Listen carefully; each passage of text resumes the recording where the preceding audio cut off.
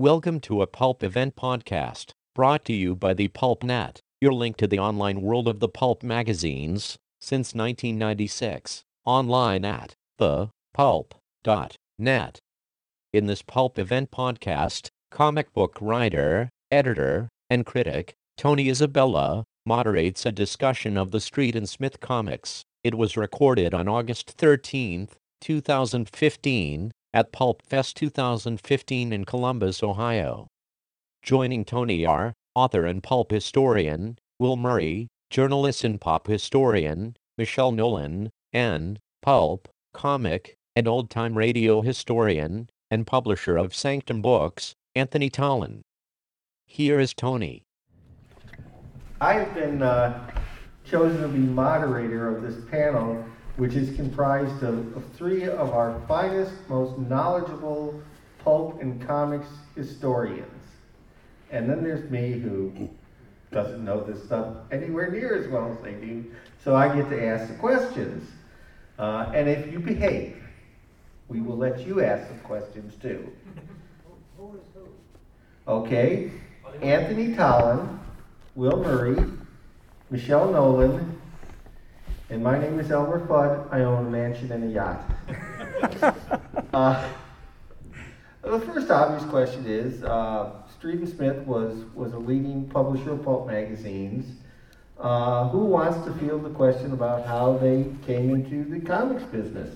You take it, Tony. Okay, they really came into the comic book business largely because of Walter Gibson, who had always been a fan of newspaper comic strips and kept pushing them to try and get the Shadow into comic books. He saw that pulp magazines were competing for space with these new comic books and just how well comic books were doing, and at least as early as 1937, he was lobbying Street and Smith to do comic books. At that time, however, almost all the major newspaper strips had already been booked, and Gibson suggested they launch their own Shadow newspaper strip and reprint in the comic books.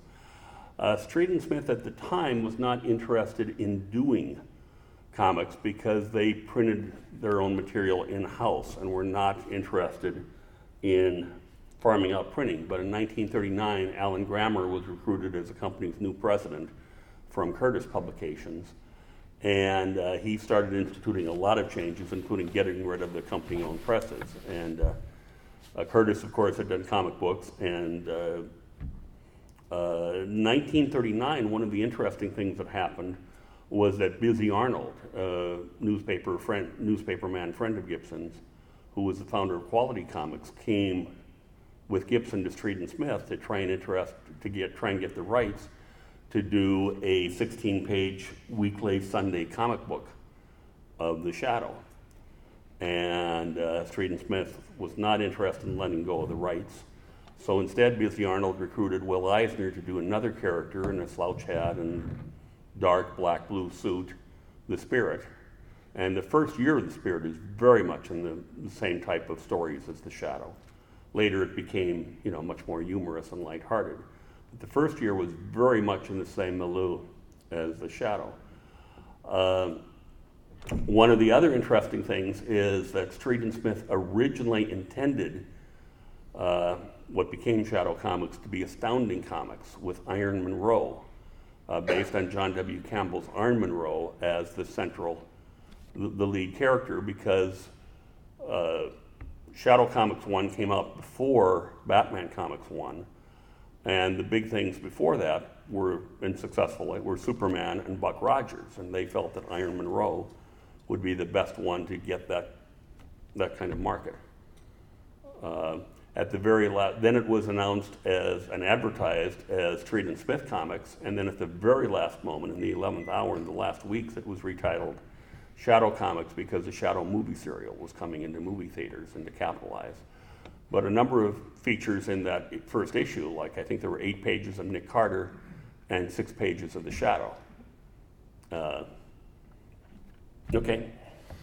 I think what's interesting about the Street and Smith comics is, of course, they try to put everything they possibly could put into their first issues. The first issue of The Shadow had the Shadow. It started a Doc Savage serial. Nick Carter was there.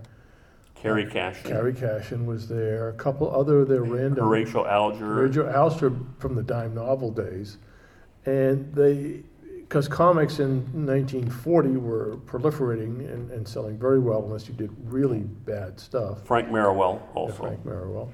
Within a few months, 2 months, I think, Doc Savage 1 came out, and that added the Whisperer and Click Rush and some other characters. Norgel with, I think, the Norgel, second issue. yeah. Then came Bill Barnes, a character that whose own magazine had actually been canceled or he'd been phased out of his own magazine. He was in the back of Doc Savage, but they decided they would do Bill Barnes, and that did very well. And Street Smith was cautious. They didn't put out a lot of titles fast. And they didn't put out a lot of titles in their approximately 10-year period of doing, I guess 9-year period of doing comics. But they did have an interesting handful of titles, such as Red Dragon, which was a kid strip, a humorous magical thing. A lot of one-shots. Some of them Walter Gibson wrote, like, was it Tell It to the Marines? Was that Devil Dogs. Devil Dogs. Devil Dogs was a thing that Gibson came up with. And then Otto Binder did Remember Pearl Harbor, which came out just like 3 months after Pearl Harbor. Which is fast production. The interesting thing about the Street and Smith comics is they were shop created. They were pretty hastily assembled. And it took quite a while for them to find a level of quality that people like today. And that's post-war when Bob Powell started doing The Shadow, and Doc Savage, and Nick Carter. And also Bruce Elliott started writing The Shadow and Doc Savage, and probably was a better comic book writer than Gibson because of his dialogue, similar to radio. I mean, he knew how to do snappy dialogue, he knew how to do character bits. He was a very visual writer and thinking of things that would work. And we should mention that Walter Gibson wrote almost all the Shadow comics from number 2 to, we're not sure, but about 47 or so. Right. And 3 stories in an issue. Well, he was writing, before The Shadow dropped from twice a month to monthly, he was writing 30 pages a month of Shadow Comics and 30 pages a month of Super Magician. And, it was one of the things I realized when I wrote the press release on the January 75th anniversary of the Street and Smith comics is that I don't think, with the exception of Walt Disney's Comics and Stories, the first issue, that there has ever been a comic that debuted with as many pre-proven, well-known properties in it. And not necessarily well done, but Vern Green, the Shadow strip by Vern Green was well done, and Iron Monroe featured in Shadow Comics 1, Otto Binder's first comic scripting. And with the third issue, Theodore Sturgeon took over writing the comic books, his only comic book writing he ever did. So you had some major talents in these books. You just, I don't think, had an editorial team that really appreciated comics. You had around a similar time, Thrilling Comics lost their editors, first Mort Weisinger and then Jack Schiff and Bernie Breslauer, to DC Comics. That while John Nanovic did not like comics and really wanted very little to do with the Street and Smith comics, people like Weisinger and Schiff saw the handwriting on the wall and moved to the field that was dwarfing comics in sales. By 1941, now at its very peak, The Shadow and Doc Savage sold about 300,000 copies an issue and was probably down by that time. But by 1941, The Shadow was selling 425,000 copies an issue. Now, if you're a publishing company and you have wartime paper rationing and you're limited to how much paper you can get, do you use the paper for a 128-page pulp magazine or 264-page comic books that are going to sell much better and sell 90% or 95% of their print runs? We should talk about Super Magician since you brought it up. Walter Gibson once told me the story when he got rolling with the Shadow comics. He had an idea of putting his friend Blackstone in a comic book. He thought he could get the license from Blackstone. And he went to Alan Grammer and said, how many copies do you need to sell to do a Blackstone comic book? And Grammer, floated a figure. And Gibson said, I'll write it, and I'll take half the print run, And sell it at Blackstone's magic shows for, cover price. And Grammer, who I guess had been a little bit on the fence, said, well, then it's guaranteed. And you can take our returns, because, the dates didn't matter if you're selling them at a theater. So they printed up, 100,000, 200,000, 300,000 Super Magician, and it turned out to sell out the first issue. There were no returns. There were no returns, and Blackstone didn't get its copies till the second or third or whatever issue, because comics were hot, and Super Magician, it was called Super Magic for the first issue, was one of those things that hit a nerve. People liked it, and kids liked it, and it sold and sold, and it even continued after Street and Smith lost Blackstone as a property. Became Master Magician at Timely, and then EC was publishing EC did it, yeah. So it was one of the more successful. It outsold probably Doc Savage. It may not have outsold. Well, the fact that it ran, Super Magician ran, I think, 56 issues. 56, yeah. Plus 7 as Red Dragon after just the same features continued and was just retitled Red Dragon. You're talking 63 issues then. Doc Savage had 20 issues, So obviously Super Magician was selling. I'd like to. Sure. I'd like to throw in a unique. Aspect of Street and Smith that not many people realize. No publisher in American history ever published 3 unbelievably successful sports publications. None. It was amazing. Frank Merriwell, Dick Merriwell's brother, and Frank Merriwell Jr. appeared in over 1,000 dime novels, including a few pulps at the very end, from 1896 to 1916. These were read weekly, but mostly by boys, but by a number of girls based on the letters that I've seen, and I've got a bunch of them, and those letters, there's about 20% of the readers were girls, which tells you something about sports and how we were ignoring girls' sports for so many years. But anyway, Frank Merriwell was the Superman of his day. He literally was portrayed as a superhuman being in terms of sportsmanship, intelligence, always winning, that kind of thing. And he also had many, many adventures outside the arena of sports. And those novels were printed in real time, meaning Merriwell became a coach after 8 years of high school and college. And of course his college was Yale. And what other college could it have been in the 1890s and 1900s? Anyway, after Frank Merriwell, and they were reprinted in endless books in the 20s and 30s, so this went on forever. Even great-grandparents and even some grandparents today know all about Frank Merriwell. Okay, in the 1923 to 43 period was by far the most successful pulp sports magazine ever, Street and Smith Sports Story magazine. 427 issues and 2 annuals, published for most of the run as a twice a month. Nothing even, the next most successful one in terms of issues was 85 issues in sports novels from Popular. So you can tell it was just an amazingly successful publication. And then came the only successful sports comic book ever in terms of not longevity, number. True Sport Picture Stories started in 1940 as sport comics. First 4 issues were sports comics. And they were, like the first issue has a young boy dreaming of Lou Gehrig, who at the time had just the year before had to quit playing because of the illness that killed him, but was still alive when when Sports Stories first came out.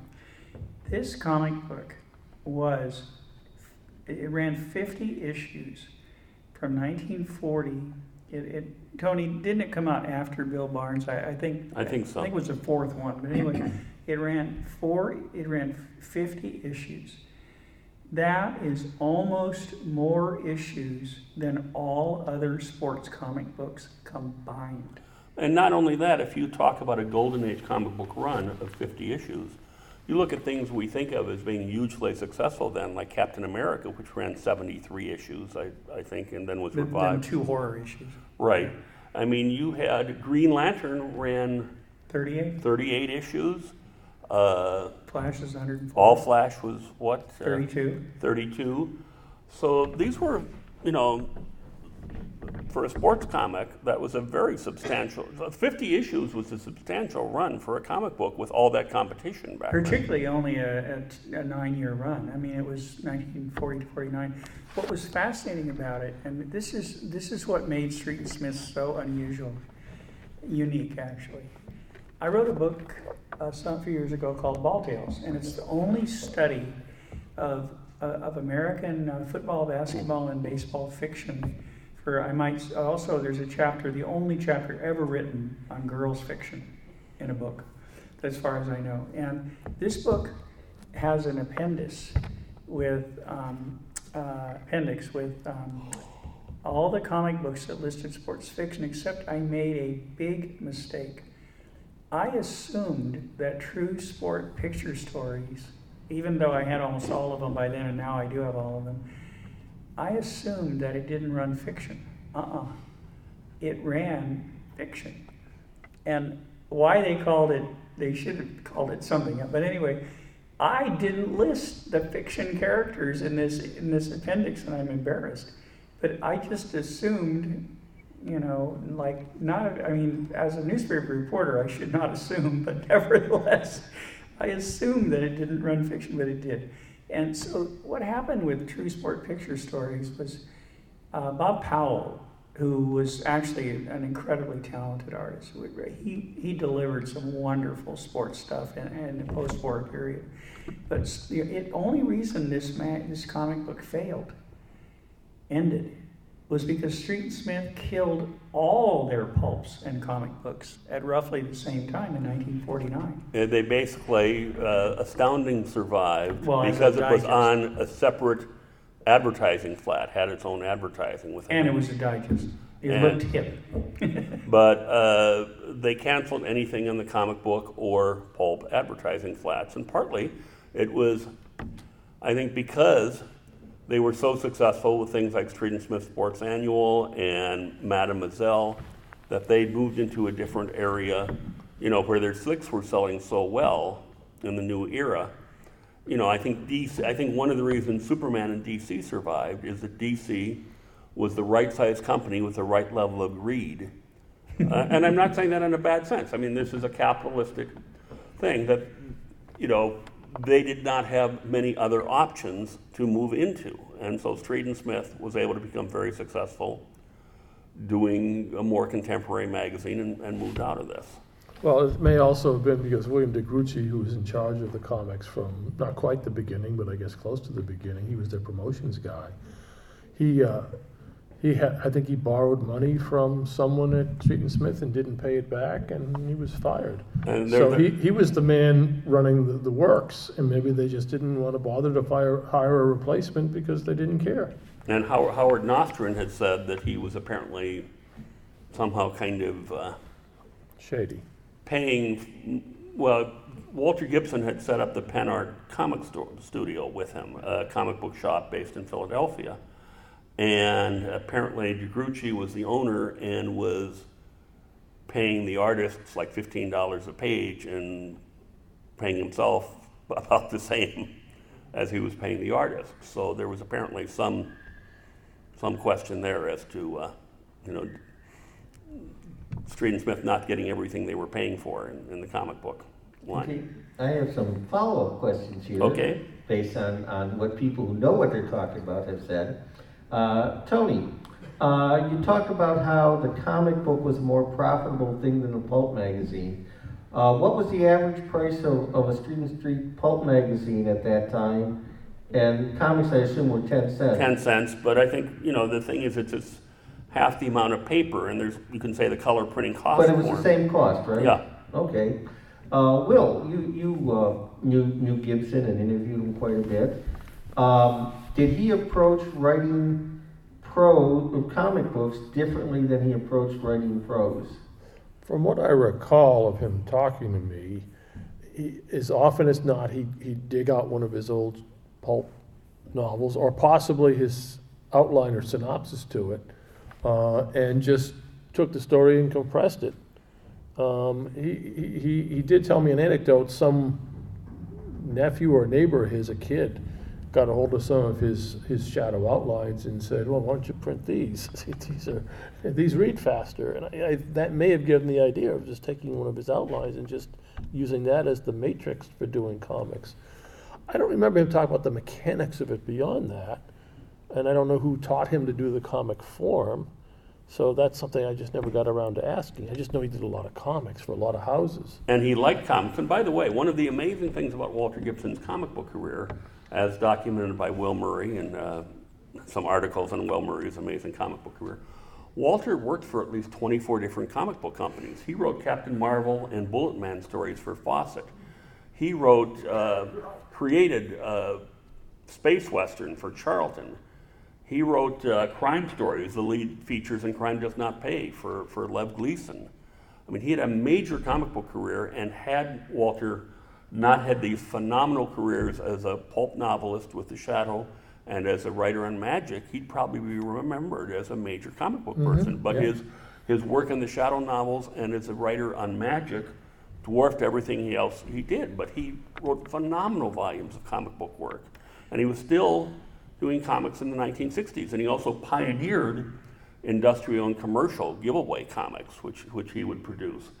One thing I found interesting, and I really wondered if the Bill Barnes comic book was edited by John W. Campbell, because we know that Campbell was involved in pushing an idea on Gibson to do an Atomic Bomb story.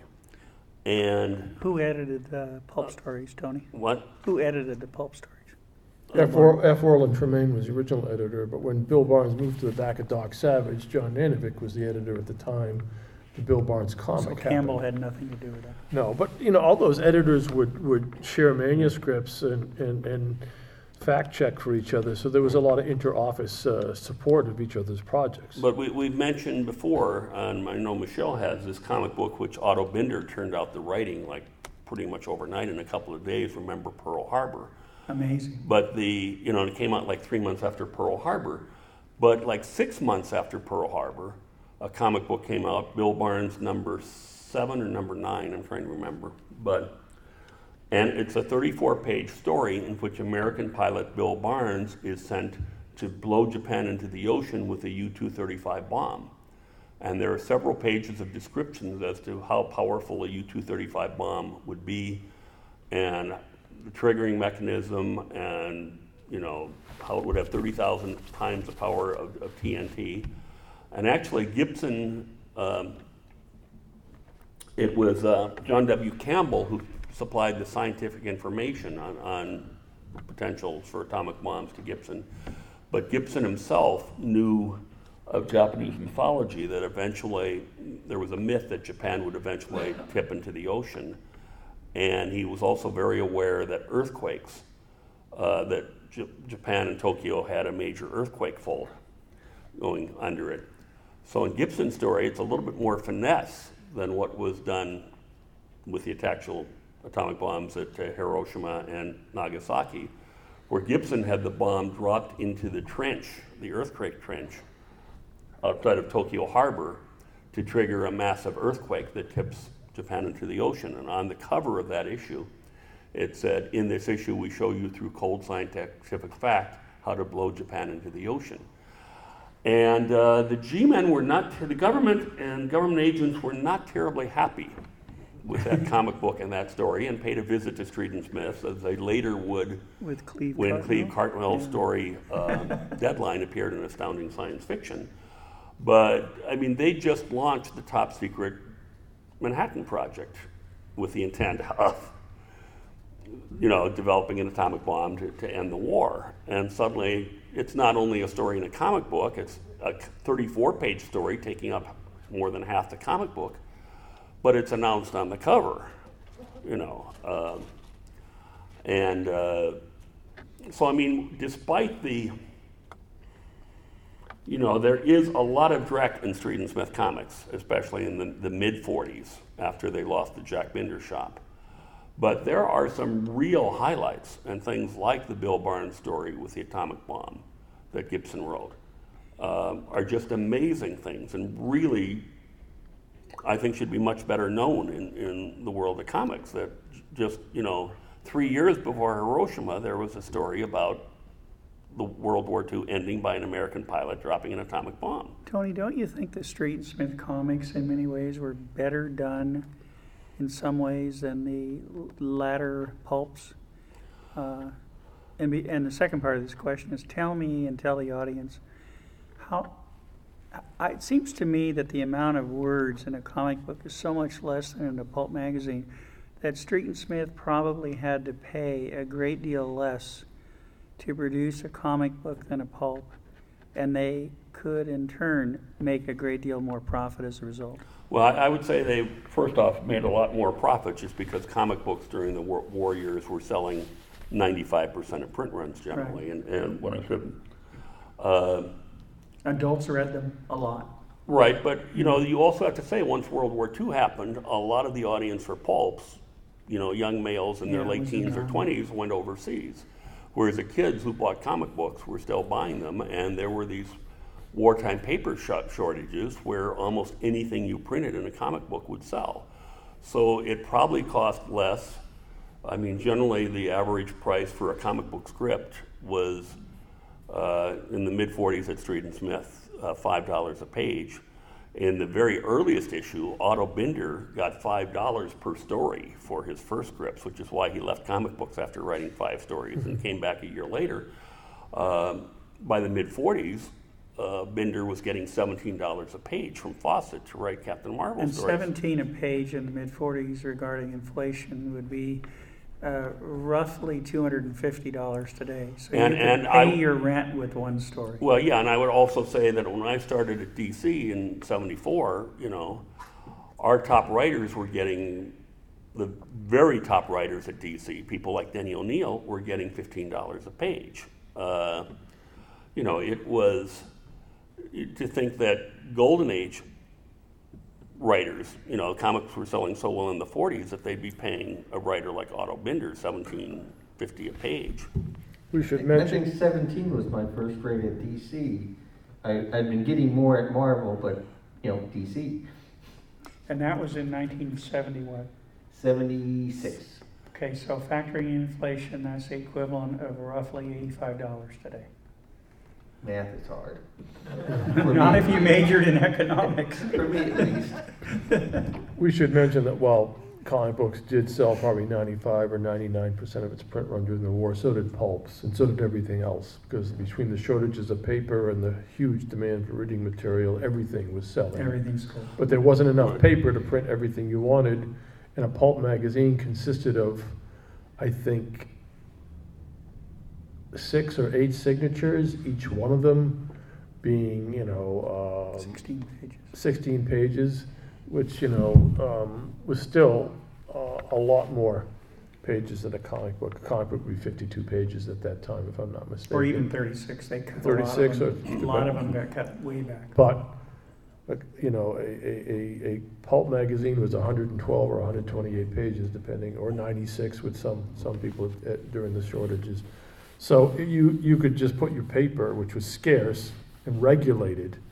You just had to find your allocations for paper. So I think if they had the paper, they would have kept everything going because everything was selling. I said, Bill Lampkin, I believe it was, posted a graph of the sales of Street and Smith's total pulp line year by year, and I mean monthly sales on average.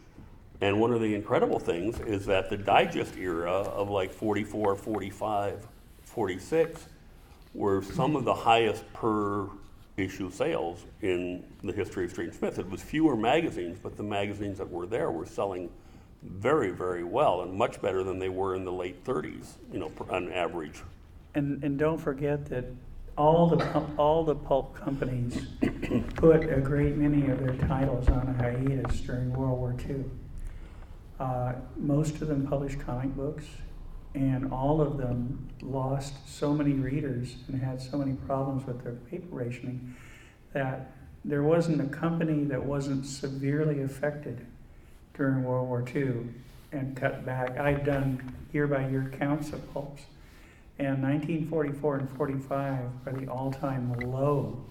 And even after World War II, when pulps were supposed to be dying, there were many more pulps printed, both in terms of number of titles and number of issues sold, than there were in 44 and 45, because so little, so few pulps were not put on hiatus. Michelle, I have a follow-up to the sports comics question, and feel free to include a plug for your panel that takes place at 10:50 tonight. 10:50 of all things. I'll be asleep, but Did you say 10:50? I said Tonight? 10 Tonight at 10:50. Tonight, when old guys like me are. I'll do anything to get into Pulp Fest for free. But I'm just curious, were any, I mean, today, with the sports magazine and everything, there's involvement with players, whether it's interviews or occasionally a player will write an article. Was there any athlete involvement in the sports pulps or the sports comics? Yes, but it was not ever, well, I can't say ever, but almost never young athletes. Of course, never blacks or other minorities. They didn't exist in sports then except in very limited college roles. In the pulp sports era, which I'll talk more about on that sports panel plug. Yes. It's called Play Ball, and it takes place at 10:50 in this room. Oh my gosh. Anyway, before 6 people. But anyway, the thing is that they publicized older athletes, superstars like Ruth and Gehrig and DiMaggio and other people, but they also publicized managers endlessly.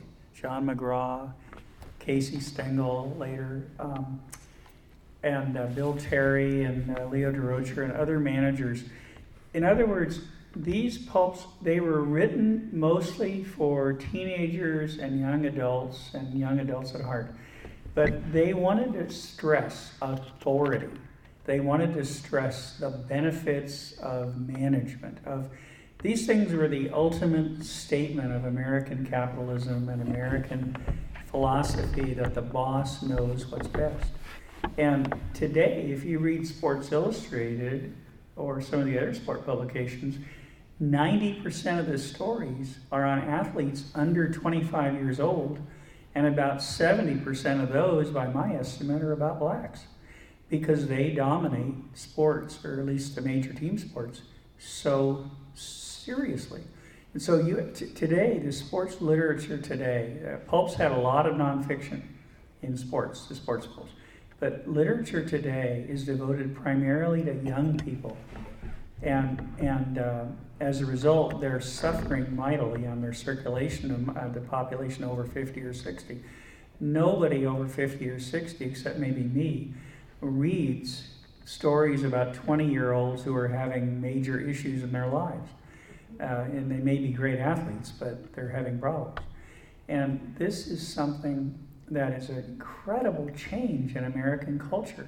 Our culture has gone from stressing the wisdom of the elderly, or old elders, let's say, to stressing the excitement that young people bring to the game.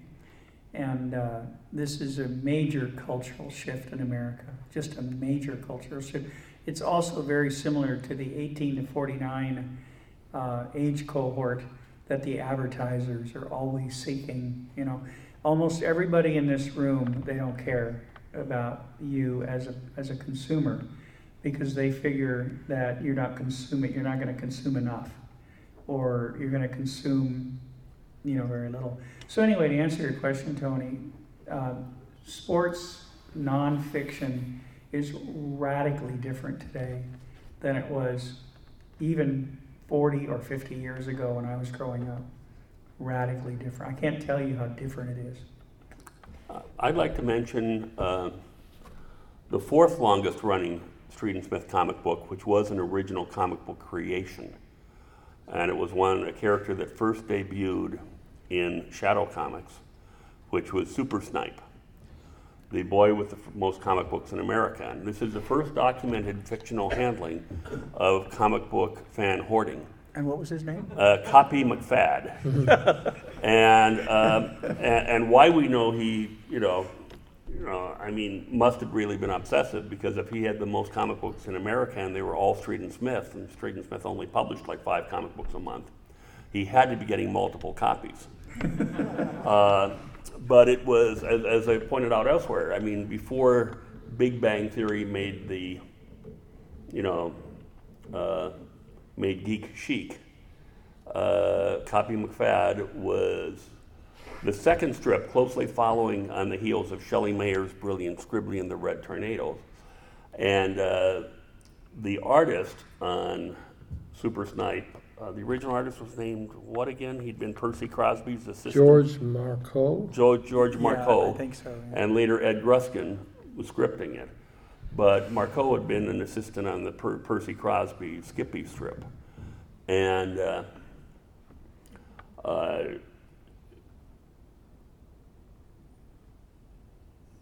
as I said, I think it's just very interesting that the 4th longest running, it ran 44 issues, which again is a substantial Golden Age comic book run. It was the first comic book devoted, as opposed to the features, Scribbly and the Red Tornado, which were 4 pages of All-American comics, but it was the first comic book to focus on a comic book fan and collector. I just drifted away for a second there because I just got this image in my head of a news story where Mile High Comics finds the Copy McFad pedigree collection, and they start going for big bucks at auctions. That would be a great piece of fan fiction, actually. Tony, wasn't it true that virtually every newsstand in the Super Snipe series featured nothing but Street and Smith titles? Yes. You saw all these panels with, Shadow and Bill Barnes and all sports, all this, and there were no Superman, Batman, Wonder Woman, Captain America, all this. There was none of that in Copy McFad. It was all Street and Smith. But it's a wonderful feature on just this kid's imagination and this kid who thinks he's fighting Hitler. It's hysterically funny. I can't believe that it has not been archived and reprinted, because it is such a natural for the comics market. If only I knew a publisher who had some connection with Condé Nast. But isn't Condé Nast like they don't care, right? No, there have been some conversations, by the way, on that subject. That's good. But Super Snipe is, as I said, it's a comic book about a comic book fan. And the first and only. Certainly the first, at least. Well, the first major one. Right. Tony, did you have some other questions, or? Well, I just wanted to tell you, as I've told you before, that if you ever want to do new Super Snipe stories, I know this writer that would love to do them. Would this writer also love to do Whisperer stories? Yes, well, not just write Whisperer stories. I want to be the Whisperer. He's short. He's got a nasty temperament. He likes to punch out authority figures. You're perfect. It's my life. I guess let's see. We're going to throw into questions, starting with that very eager young man back there.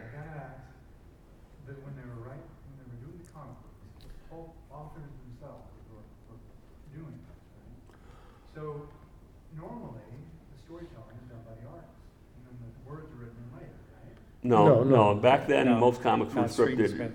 So they basically had to hone down their massive. Well, Walter, there weren't that many pulp writers. There were struggling, starving young writers like Theodore Sturgeon and Otto Binder. Gibson, I think, was the only real major pulp writer who moved into comics with, Avengers. But then over at DC Comics, of course, you had Edmund Hamilton, Green Lantern. Bill Finger started writing it. He was followed by Alfred Bester, who was followed by Henry Kuttner, who was followed by Edmund Hamilton, and then followed by David V. Reed, the assistant editor of Amazing Stories, and then finally Bob Kanigher and John Broome.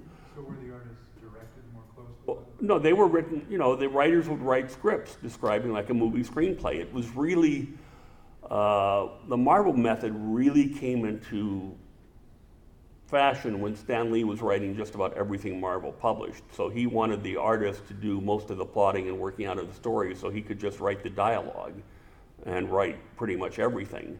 DC at that time was certainly in the 40s and 50s and 60s, like Street and Smith, was going with full comic scripts where the writer would plan the story and describe what the artist was supposed to draw and write the copy.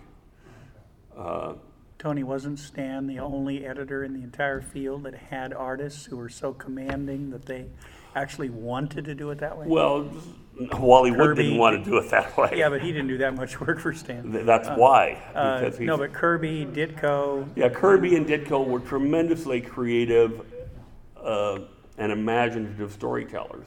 And they wanted to do the way Stan wanted it. They liked that. They had more power. They had more authority. They had more influence on the story. And Jack just had this boundless imagination where all Stan had to say is, generally the most Stan would say in an issue of Fantastic Four is, let's have Dr. Doom be the villain this issue. By the way, and then Jack Kirby would come in and bring in a story and with little notes on the sides of the panel saying what was happening, and Stan would write the dialogue to go with it.